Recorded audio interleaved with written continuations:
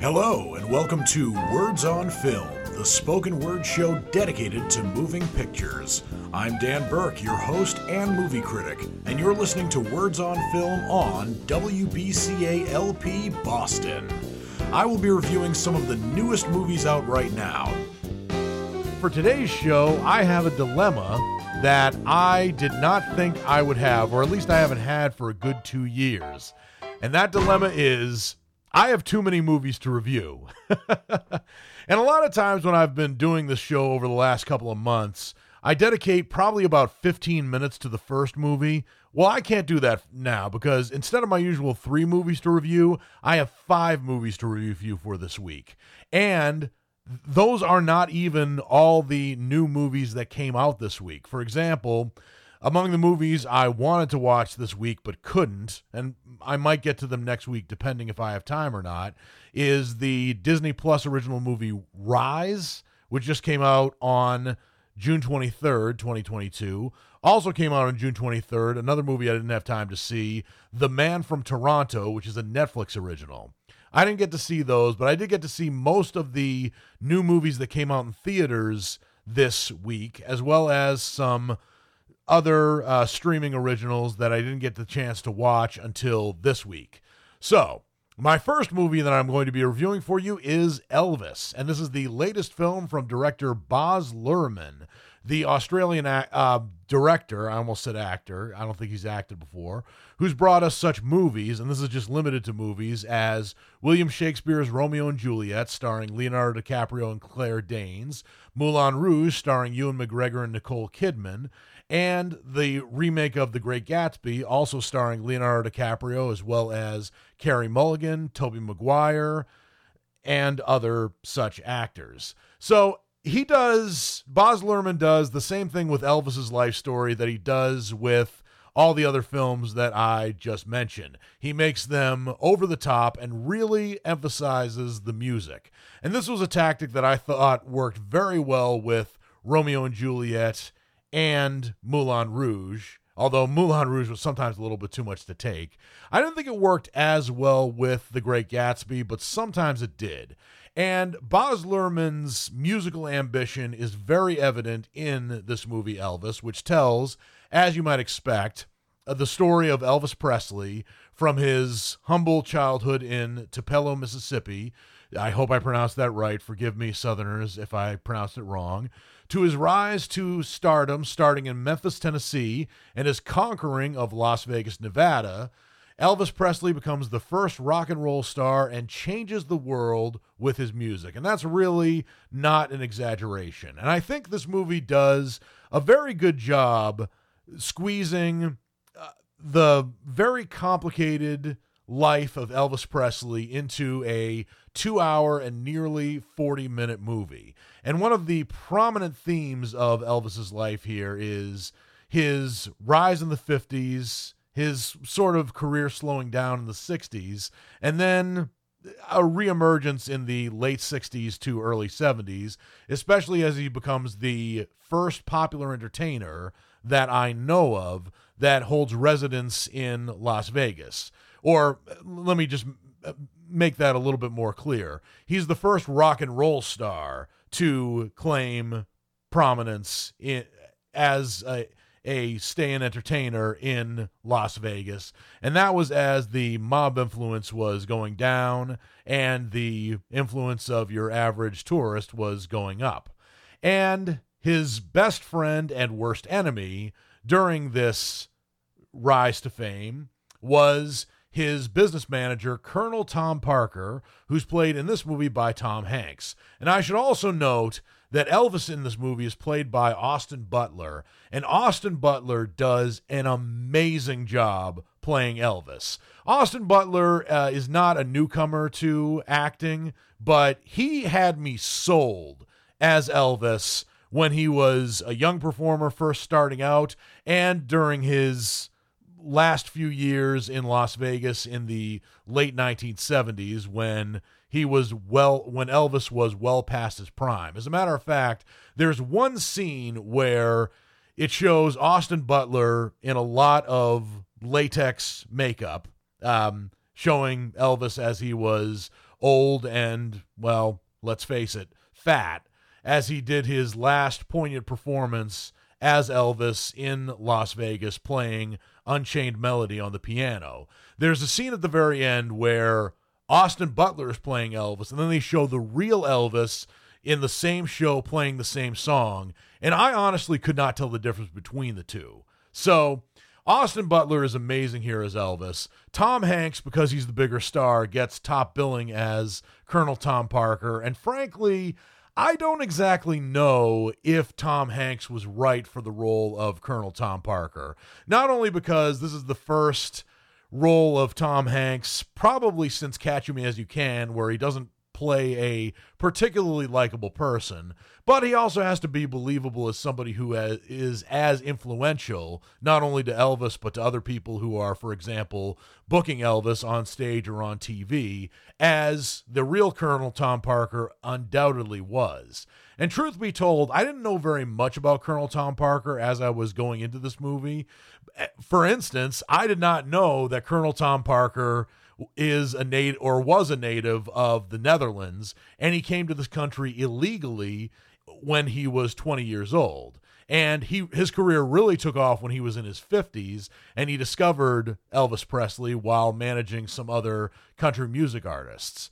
So I would probably say Tom Hanks does a decent job as Colonel Tom Parker, but I don't think it's his best role, and I also did not quite get the accent for which Tom Hanks was trying to go here. So that was a little bit of a disappointment, but then again, there are some scenes between Tom Hanks and Austin Butler that are gold. But Austin Butler is really the breakout star of this movie, and I did appreciate Baz Luhrmann's over-the-top direction, because I do think that there are some other films about Elvis that, well, first of all, they were mostly made for TV, but also that they were very straightforward biographies. For example, the 1979 made-for-TV movie with Kurt Russell as Elvis, the 2005 made-for-TV movie with Jonathan Rhys-Meyers as Elvis, and I could go on for now, but I think that knowing Baz Luhrmann, he did right with the music being over the top and also some of the dancing and the choreography in this film. I think it worked for Baz Luhrmann's vision to a certain point. I do think that Baz Luhrmann can get a bit overly ambitious. For example, there are scenes where Elvis is going into the black part of New Orleans in the early 1950s, striking up a friendship with B.B. King, who in this movie is played by Kelvin Harrison Jr., who does a very good job playing the late B.B. King here. But there were some scenes where there were songs that undoubtedly influenced Elvis, like the original Hound Dog by Big Mama Thornton, and that's just to name one song. And there's sort of a techno beat put at the as the song's being played, which I did not disagree with, particularly knowing Baz Luhrmann like I do.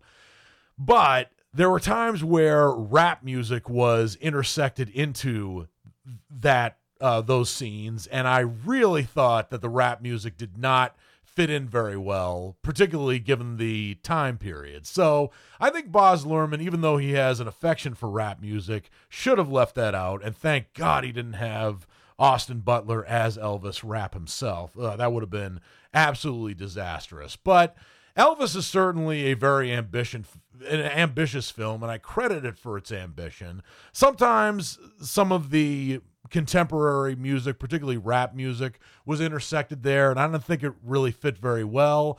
I also may believe that Tom Hanks was miscast as Colonel Tom Parker, but just about everything else in this film worked, and if it hadn't been for Austin Butler's great performance here as Elvis, I think the movie would have been undoubtedly lost. So as I was leaving the theater, and I went to see it on the night of June 23rd with my girlfriend, I was torn between giving this movie a knockout or a checkout, and the movie does have some problems. It's not a perfect film, but I do give it a marginal knockout because I do think it does a great service to Elvis's music. I think as time has gone on and some of Elvis's best-known songs, the ones that really put him on the map, are turning 70 around this time or are very close to being 70, I do think that pop music does have an inevitability to sort of lose appreciation from mainstream audiences, including those people who grew up with Elvis's music and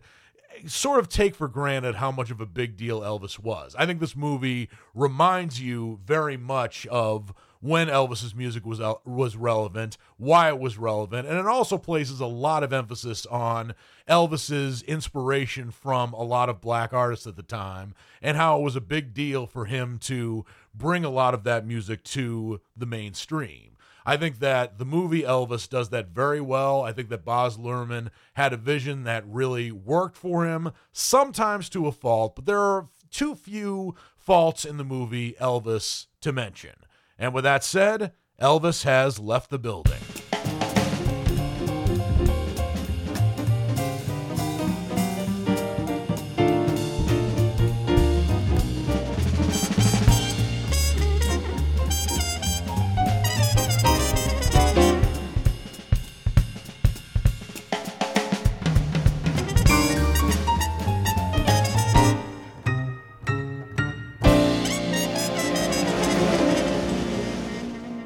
Welcome back to Words on Film, the spoken word show dedicated to moving pictures. I am your host and movie critic, Dan Burke.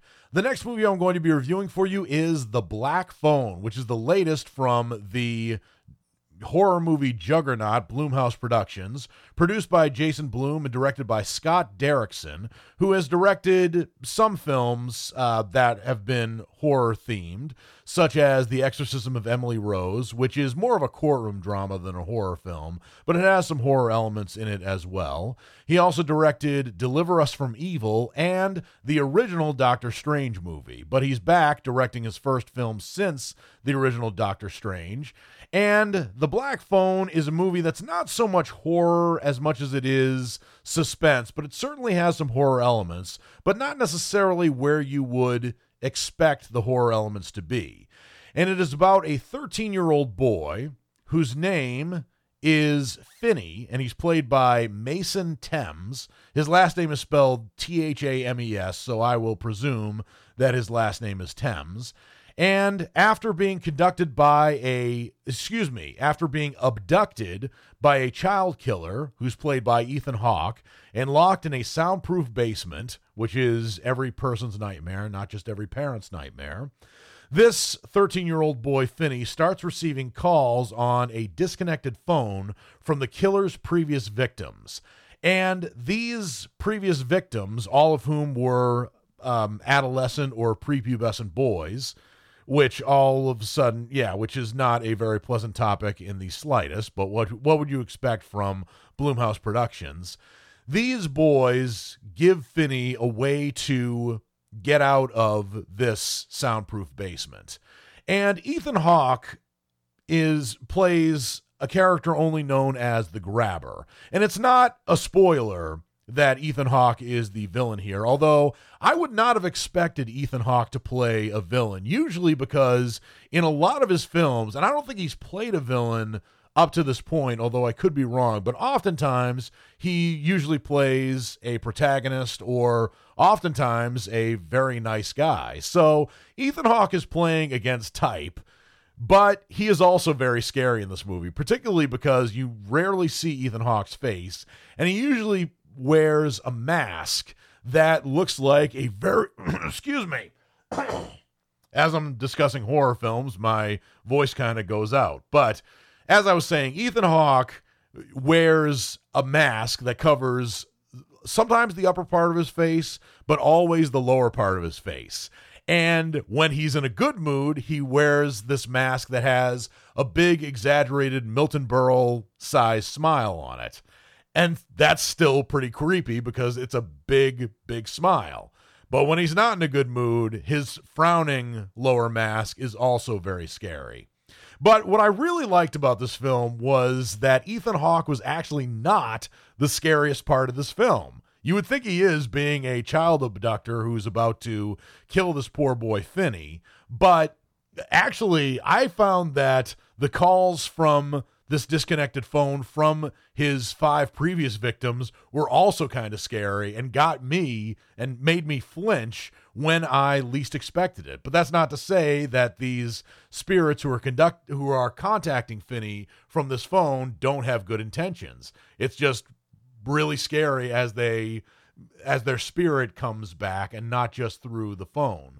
There is a bit of a deus ex machina in this film where Finney has a sister named Gwen, who's played by Madeline McGraw, who has these psychic visions that enable her to conjure up clues to see where Finney was.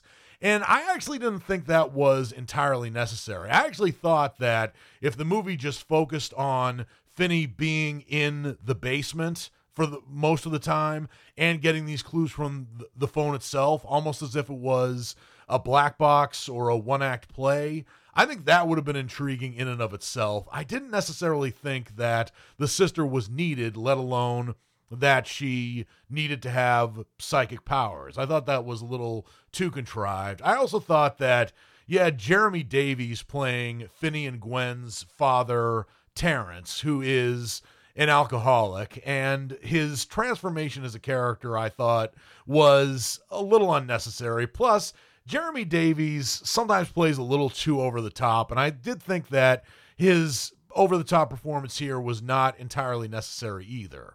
But the scenes between Mason Thames and Ethan Hawke are very chilling and very scary. And it turns out there is another character who is kind of the town conspiracy theorist. And this, by the way, takes place in 1976, when conspiracy theorists were a bit more endearing than they are now. Now conspiracy theorists are just plain annoying, and even more annoying than the town conspiracy theorist here, whose name is Max, who's played by James Ransone. But actually, the connection between Max and this child abductor is actually a decidedly good twist, without giving away too much. But The Black Phone, I think, was one of Blumhouse Productions' most legitimately scary movies so far this year. And scary movies are Blumhouse Productions' bread and butter for sure. So I give The Black Phone a high checkout, because I did think that Ethan Hawke, I did not expect him to be scary, especially because he usually plays a good guy or a nice guy. But here he is legitimately scary, and I would not have expected that. I thought Mason Thames did a great job playing Finney. I think that Madeline McGraw is a good actress, and she plays the role as his sister very well.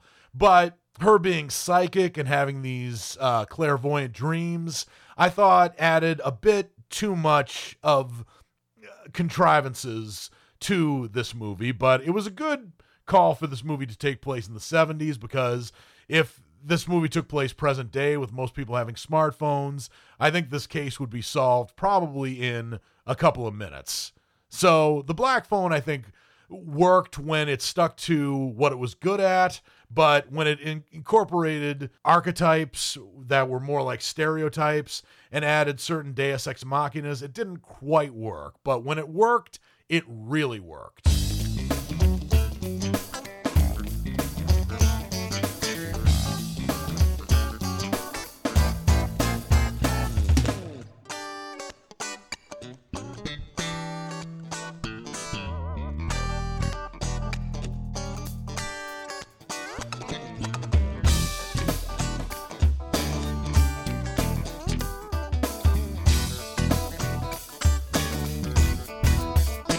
Welcome back to Words on Film, the spoken word show dedicated to moving pictures. I am your host and movie critic, Dan Burke. The next movie I'm going to be reviewing for you is Beavis and Butthead Do the Universe. This is the second Beavis and Butthead movie that has ever been made, and it is the first Beavis and Butthead movie that's been released since 1996, when Beavis and Butthead scored a #1 hit at the box office a year before Titanic with Beavis and Butthead Do America. And Mike Judge came back not only to co-write the story and the screenplay, but he also voices many of the characters, including Beavis and Butthead both. And in this movie, Beavis and Butthead are back, although they are back in the year 1998, where they accidentally set their gymnasium on fire during a science fair. Not that they particularly care. They are brought to court. They are found guilty, but by a very sympathetic judge who is probably not thinking very clearly. He sentences Beavis and Butthead to space camp at the Johnson Space Center in Houston, Texas. But after being blasted off in a NASA space mission to Mir, but Mir is no longer in the Earth orbit right now. Now the International Space Station is. But back in 1998 it was. Beavis and Butthead, as you would imagine, botched the mission. And they are also excommunicated from their space shuttle by their more experienced astronauts, including one particular astronaut whose name is Serena Ryan, and she's voiced by Andrea Savage. And Beavis and Butthead are on this mission under the false pretenses that they're going to have sex with Serena Ryan when they are in space. Obviously, that doesn't happen, but Beavis and Butthead are expelled from their space shuttle in a way that doesn't really make sense when I'm describing it, but it makes perfect sense in the movie. And while they are suspended in animation, no pun intended, in outer space, they're actually sucked into a time portal, which brings them back to Earth, but back in the year 2022.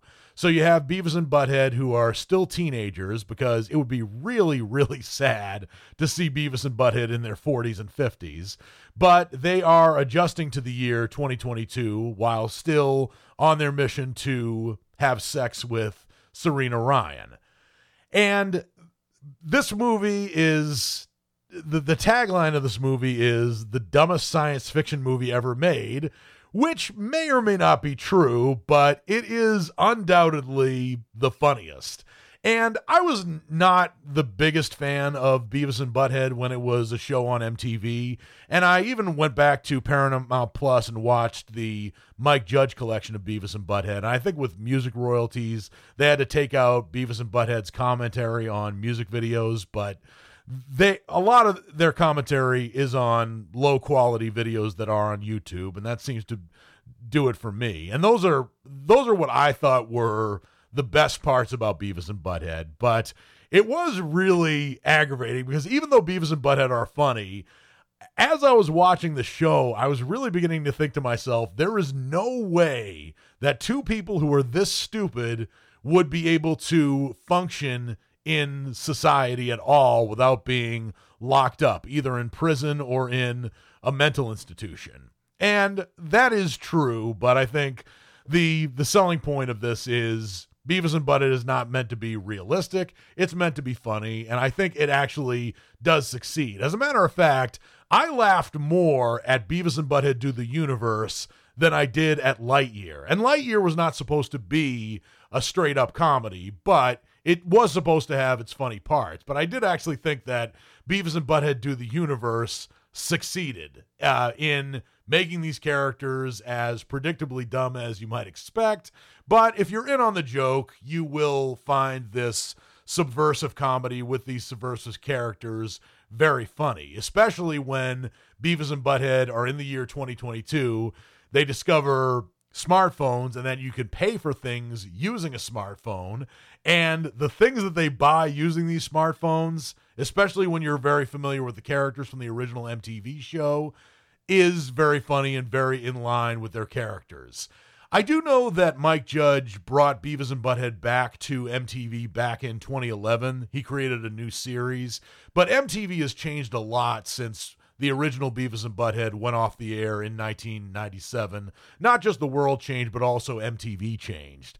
In the 80s and 90s, most of the people who watched MTV were people of both genders who, or shall I say multiple genders, who were in their late teens to early 20s.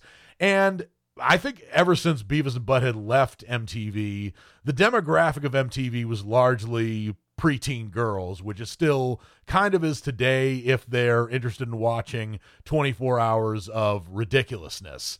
So I think MTV is on its last leg, but thanks largely to Mike Judge, Beavis and Butthead still remain dumb, yes, but also they're very funny characters if they're put in the right context. And I did think that maybe it's not realistic that Beavis and Butthead would be sent to space camp by a judge, but I thought it actually was very funny and not contrived at all, the way that Beavis and Butthead are considered by very, very smart people for this mission, for these smart people who really don't know that Beavis and Butthead are just a bunch of idiots with only a few things on their mind, among them being sex and nachos. But Beavis and Butthead Do the Universe worked very well. It's a Paramount Plus original that started streaming on June 23rd, 2022.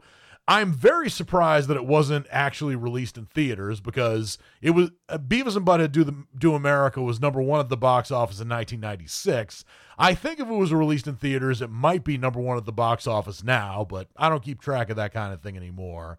But Beavis and Butthead Do the Universe is probably one of the best Paramount Plus original movies released so far, and I think it does what Paramount Plus does really well. It takes characters that we know, maybe not necessarily love, and actually makes good use out of them, as Paramount Plus is starting to do in its second year as a streaming platform. And the animation actually on Beavis and Butthead is both true to its original 90s show, but also incorporates a lot of modern day animation. And actually, some of the animation was reminiscent to me of the show Arthur on FX. And I think it worked really well, which is why Beavis and Butthead Do the Universe gets my rating of a knockout. If Beavis and Butthead were actual characters who were acquaintances of mine in real life, I would absolutely hate them. And I think actually the way that other characters who are really smart and maybe not quite as smart as they should be in this film react to them, I think works for the story. It may not be realistic, but neither is getting sucked into a time portal and being transported back to Earth to the year 2022. But the things that really worked about Beavis and Butthead Do the Universe really, really worked. And given how stupid the characters are and how comical they are as well, Beavis and Butthead Do the Universe is undoubtedly maybe the dumbest science fiction movie ever made. But as I said earlier in the review, it may be the funniest one ever made too.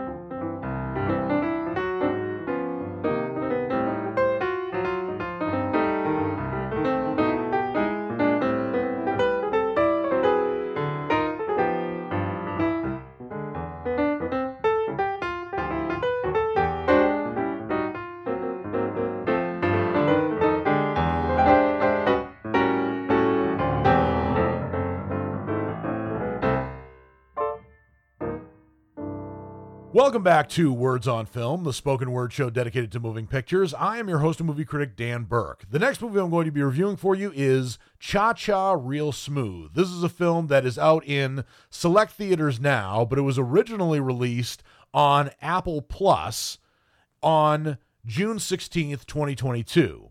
Because I don't have Apple Plus as a streaming platform, i.e. I don't subscribe to it, but I'm considering subscribing to it considering that the movies that have been released on Apple Plus have been pretty high quality, including but not limited to Coda, which won Best Picture this past year at the Oscars. But Cha-Cha Real Smooth is a film that is directed by, written by, and starring Cooper Raiff, who is only 25 years old, but already he has directed 3 films, and this is his third feature film that he has directed. Before this, he hasn't directed commercials or short films or music videos or anything. He directed a film called Madeline and Cooper back in 2018. He directed another film in 2020 whose name I can't mention on this show because this show is clean. Let me just say the name of the movie is S House.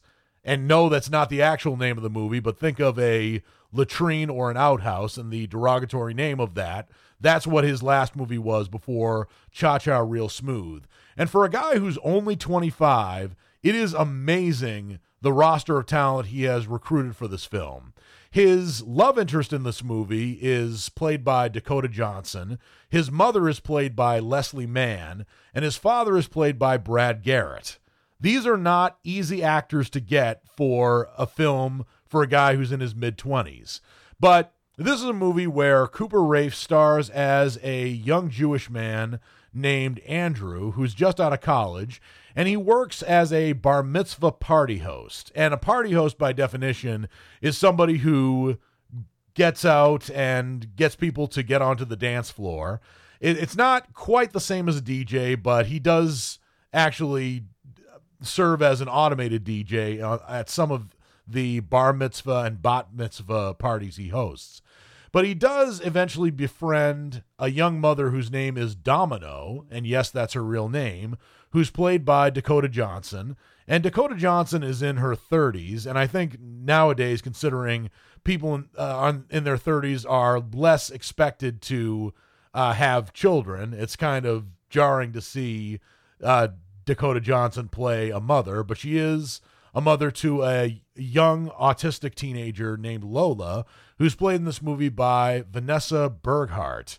And Vanessa Burghart, I don't know if she actually is autistic, but she has probably the best performance, the best portrayal of an autistic person that I've seen in a long time. And I'm not going to get into the specifics here because I have 5 movies to review, but she does a good job in this movie. I think Cooper Raiff does an amazing job playing a young man who doesn't quite know what to do with his life after college, which he graduated. He didn't drop out. He does have a girlfriend who has moved to Barcelona for a Fulbright scholarship, and he is seriously considering making the move to Barcelona to be with her. And raising money to do so while he not only lives in his parents' house, but he also shares a room with his younger brother David, who's about the bar mitzvah age, who's played by Evan Asante. And even though Cooper Raiff and Evan Asante are not related, as far as I know, I totally believe them as being brothers, because they certainly had that dynamic. I will say, though, that when I was 23 and I graduated college, I did move back home with my parents, but I did have my own room. If I moved back in and had to share a room with my brother, I would be devastated. I would just be crying every night. But Cooper Raiff's character, Andrew, takes it in stride, and good for him. And I also loved Leslie Mann as Andrew's very dedicated mom. Certainly what you would expect from a Jewish mom, but I think Leslie Mann plays a dedicated mom very well. And Brad Garrett plays the stepfather of Andrew. He might be the biological father of David, but I also think the dynamic between Andrew and his stepfather, Greg, is very realistic. They're not always on edge, and they don't hate each other, but they also don't see eye to eye in a way that I think is particularly realistic of the relationship between step parents and stepchildren, particularly well-meaning step-parents. But the driving force of the story is the relationship between Andrew and Domino, i.e. Cooper Raiff's character and Dakota Johnson's character. And I think the chemistry between the two of them is very palpable. It's not always necessarily great, but it's not always necessarily bad either. It's just realistic, especially when there's a bit of a love triangle that forms between Andrew, Domino, and another armed services member named Joseph, who is dating Domino. And Joseph is played by Raul Castillo. unlike Andrew, Joseph has his life together. But he's also, again, like Brad Garrett's character, not a bad dude, but there is some tension between Andrew and Joseph, particularly because of what the two of them want. And I also think that the movie begins very well by showing Andrew as a 13-year-old boy and sets the story up very well regarding how he falls in love with various people and why he falls in love with various people. And it also sets the tone of the relationship, the strong bond between Andrew and Andrew's mom, again played by Leslie Mann. And Leslie Mann, by the way, does not have a character name. She is only known as Andrew's mom, but she doesn't necessarily have to be. But with that said, I think that Leslie Mann does make her a very strong and very realistic character as well. So Cha-Cha Real Smooth, which is the title of the film, is certainly based on the Cha-Cha Slide, which is a very popular dance that's played at weddings, reunions, bar mitzvahs, bat mitzvahs, you name it. And I think that actually works as the title of the film, particularly where the Cha-Cha Slide comes in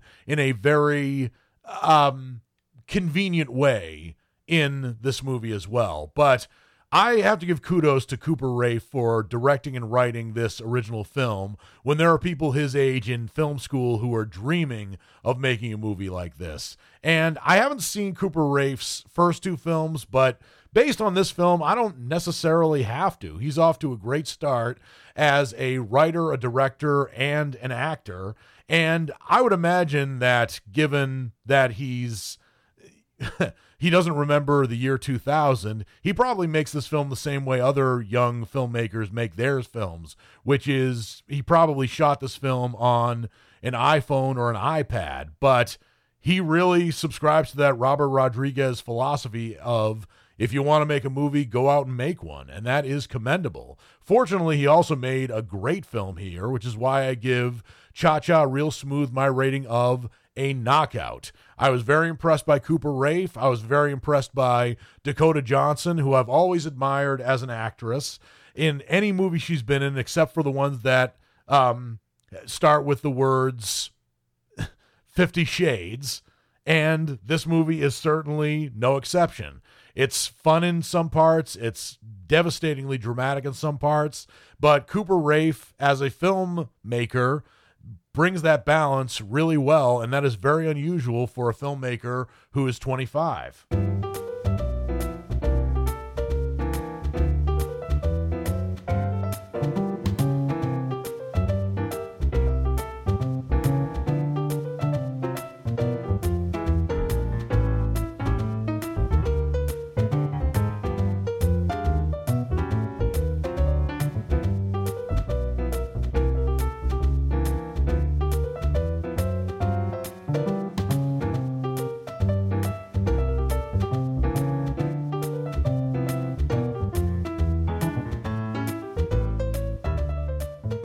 Welcome back to Words on Film, the spoken word show dedicated to moving pictures. I am your host and movie critic, Dan Burke. The next movie we're going to be reviewing for you is Jerry and Marge Go Large. This is a comedy drama film directed by David Frankel and written by Brad Copeland, and it's based on Jason Fagone's 2018 HuffPost article of the same name.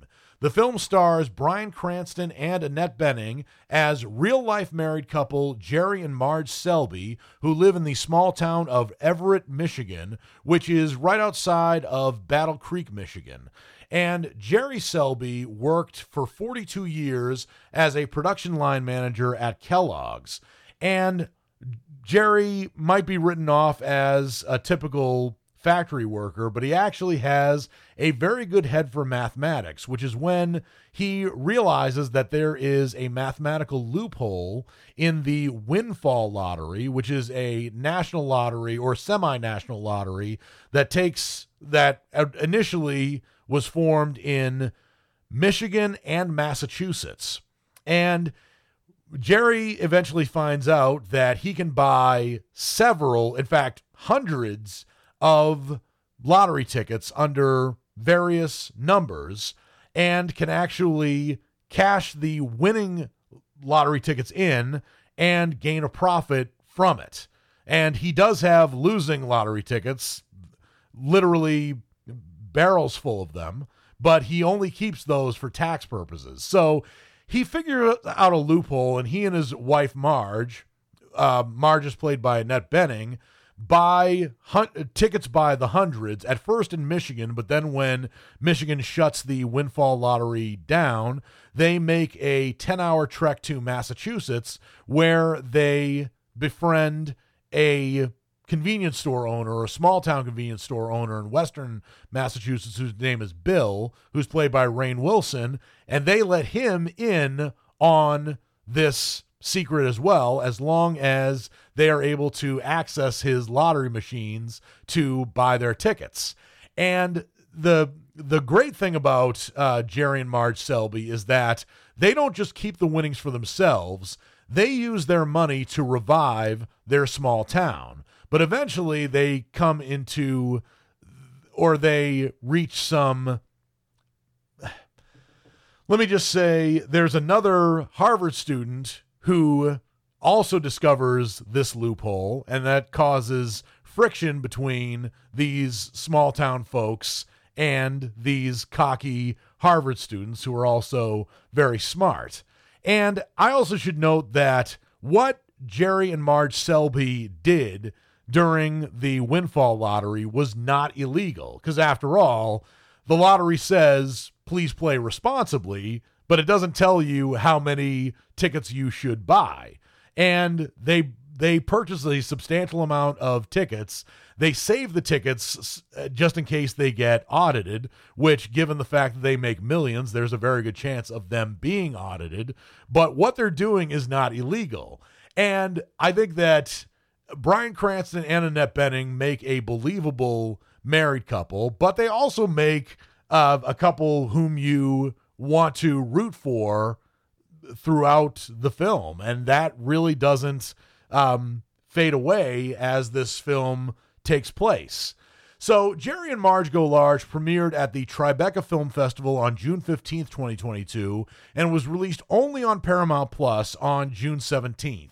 2022. And I think depending on your taste in movies, Jerry and Marge Go Large may be the breakout movie that Paramount Plus might need to be taken seriously as a streaming service, especially amongst the other giants like Netflix or Hulu. I think that kids, maybe not kids, but older teens to people in their 20s and 30s would subscribe to Paramount Plus for Beavis and Butthead Do the Universe, and they won't be disappointed when they see the movie. But people who remember Beavis and Butthead when it premiered on MTV and got caught up on the controversy might not want to see that film, but they probably will want to see Jerry and Marge Go Large, especially with a great leading performance by Bryan Cranston and Annette Bening, with excellent supporting performances by Rainn Wilson, Larry Wilmore, Michael McKean, and Anna Camp, amongst other people. But it's a movie about underdogs. It's also a movie about small-town, working-class heroes, and it works incredibly well. And it's also kind of a sort of a con artist film, but it's not exactly a con artist, but it's also largely a feel-good film. And I think arguably this film might be the best of Bryan Cranston and Annette Bening's career. And Bryan Cranston, of course, this wasn't his first role, but it was certainly his breakout role as Walter White in Breaking Bad, who starts out with the right intentions, but eventually grows evil as the show progresses. But thanks to Bryan Cranston's largely charismatic performance, you are rooting for him, and you might feel bad as you're rooting for him as Breaking Bad progresses. You won't feel bad for rooting for Bryan Cranston in this film. And Bryan Cranston, unlike other TV anti-heroes like James Gandolfini, has chosen his film chosen his films as a leading actor very well since Breaking Bad has ended, and Jerry and Marge Go Large is no exception, which is why I give Jerry and Marge Go Large my rating of a knockout. This is a film that came out a week ago, and I didn't get a chance to review it for you on last week's show because I didn't have time, but I'm so glad I was able to review it for you for this show because it's great to see Paramount Plus investing in really exciting and original films like Jerry and Marge Go Large and Beavis and Butthead Do the Universe that will appeal to a wide array of demographics. But Jerry and Marge Go Large is overall a feel-good film, but also a very exciting film, and it's one that makes you root for the underdog. And I've just spoken enough praise about this film. It's definitely worth the Paramount Plus subscription price, if only for a month.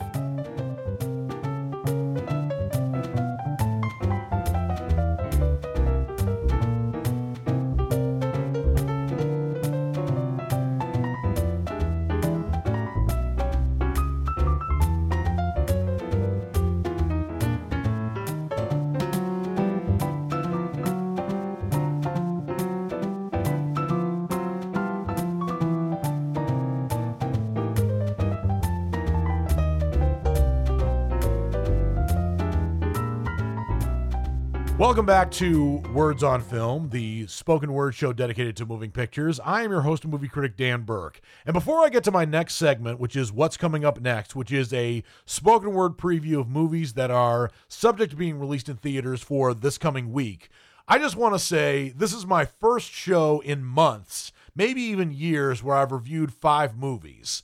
And I thought that I was going to run out of time talking about these films. But fortunately, I didn't. And I'm going to strive to try to see 5 movies per week from now on. I may not always succeed, but I will keep those reviews down to 10 minutes as opposed to going off on the deep end like I have been since I moved to Nashville, and with a radio station that's not quite as well programmed as my previous radio station, Boston Free Radio, where I kept my talk breaks to a good 7.5 minutes. I'm going to strive to do that from now on. But Radio Free Nashville has largely been good to me. They've been giving me a platform, and I'm thankful to them, especially given that I'm not just hosting a radio show, I'm working on a dream, and I will continue to work on that dream. But now it's time for my next segment, which is what's coming up next. This is a spoken word preview of movies that are subject to being released in theaters for the week of June 26th through July 1st, 2022. And just in time for the 4th of July weekend, the biggest movie that is going to be released in theaters this coming week is Minions: The Rise of Gru. This is the second Minions film, and the second prequel to the Despicable Me franchise. And Illumination is milking the Despicable Me movies for what they're worth. I've seen the first Despicable Me film. I haven't seen the second or the third one. I've seen the Minions film, and, it is what it is. And Minions: The Rise of Gru is a movie that I will see. And it tells the untold story of one 12-year-old's dream, that is Gru, to become the world's greatest supervillain. And this movie has these yellow creatures who some find endearing, other finds obnoxious, who speak this weird mix of Japanese, Spanish, and English, which I call Jap Spanglish, throughout the film. Steve Carell reprises his role as Gru, even though he's playing a 12-year-old. And also in this movie is Taraji P. Henson, Jean-Claude Van Damme, and interestingly enough, this is not the first cartoon character that Jean-Claude Van Damme has voiced.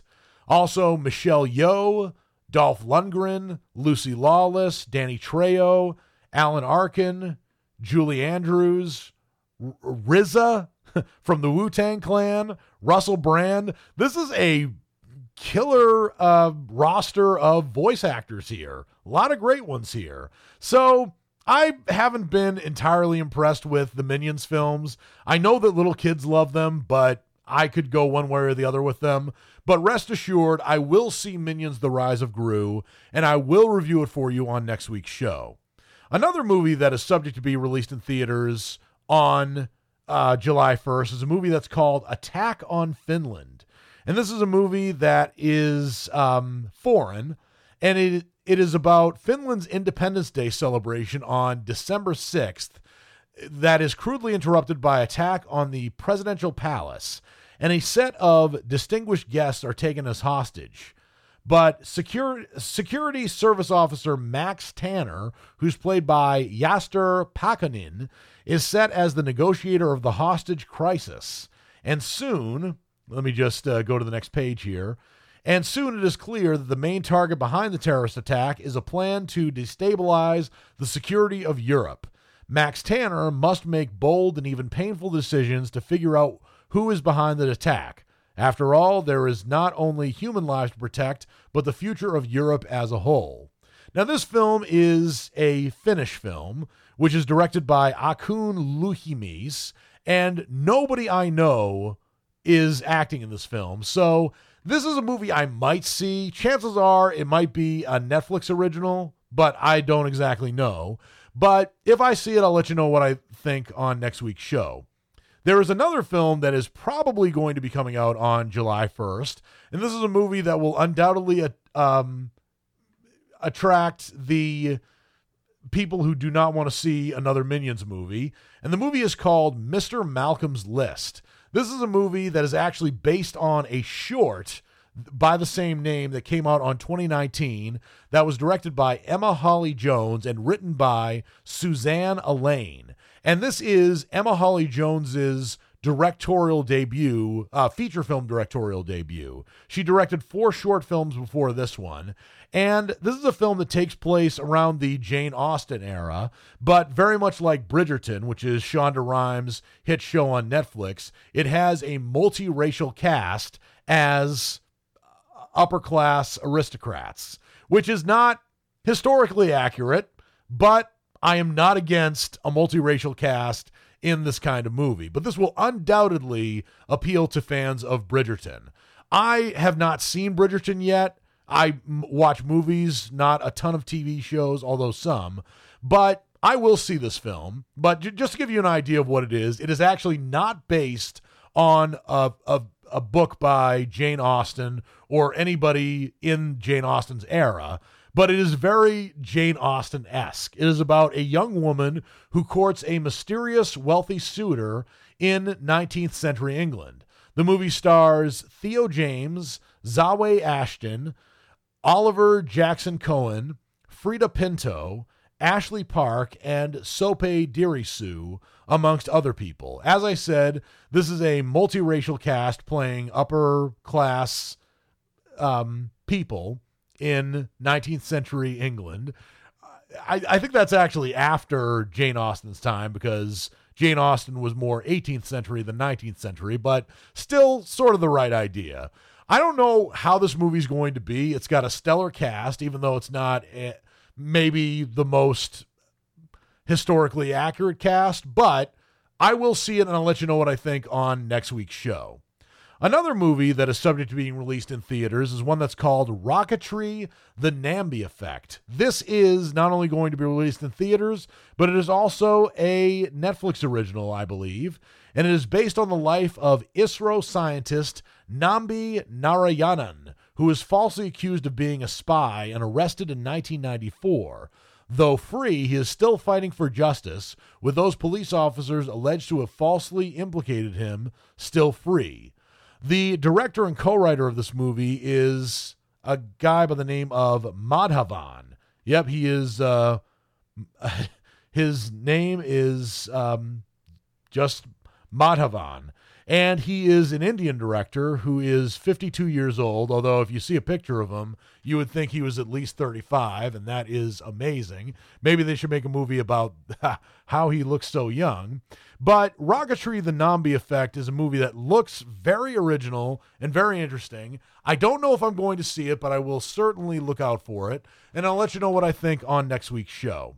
Another movie that is subject to being released in theaters around July 1st is a movie that's called Hot Seat. This is a movie you may not see at your local multiplex, but it's a movie that stars Mel Gibson, Matt Dillon's brother Kevin Dillon, and Shannon Doherty. I'm sorry that I said Matt Dillon's brother, Kevin Dillon. Kevin Dillon is a fine actor. I just was blanking on his name, and I couldn't find his information just at that moment. But this is a movie about an ex-hacker who is forced to break into high-level banking institutions, while another man must try to penetrate the booby-trapped building to get the young man off the hot seat. This is a movie that is not coming out on streaming as far as I know, but it would probably benefit the film because it is unlikely that this movie would become a hit, especially on July 4th weekend. But if I see the movie, and that's a big if, I'll let you know what I think on next week's show. That just about does it for this episode of Words on Film. Words on Film is the spoken word show dedicated to moving pictures, and I am your host and movie critic, Dan Burke, reminding you that the views and opinions expressed on Words on Film about movies or other topics are solely those of your host and movie critic, Dan Burke. They do not necessarily reflect the views and opinions of any employees or volunteers who are working at WBCA or the station as a whole.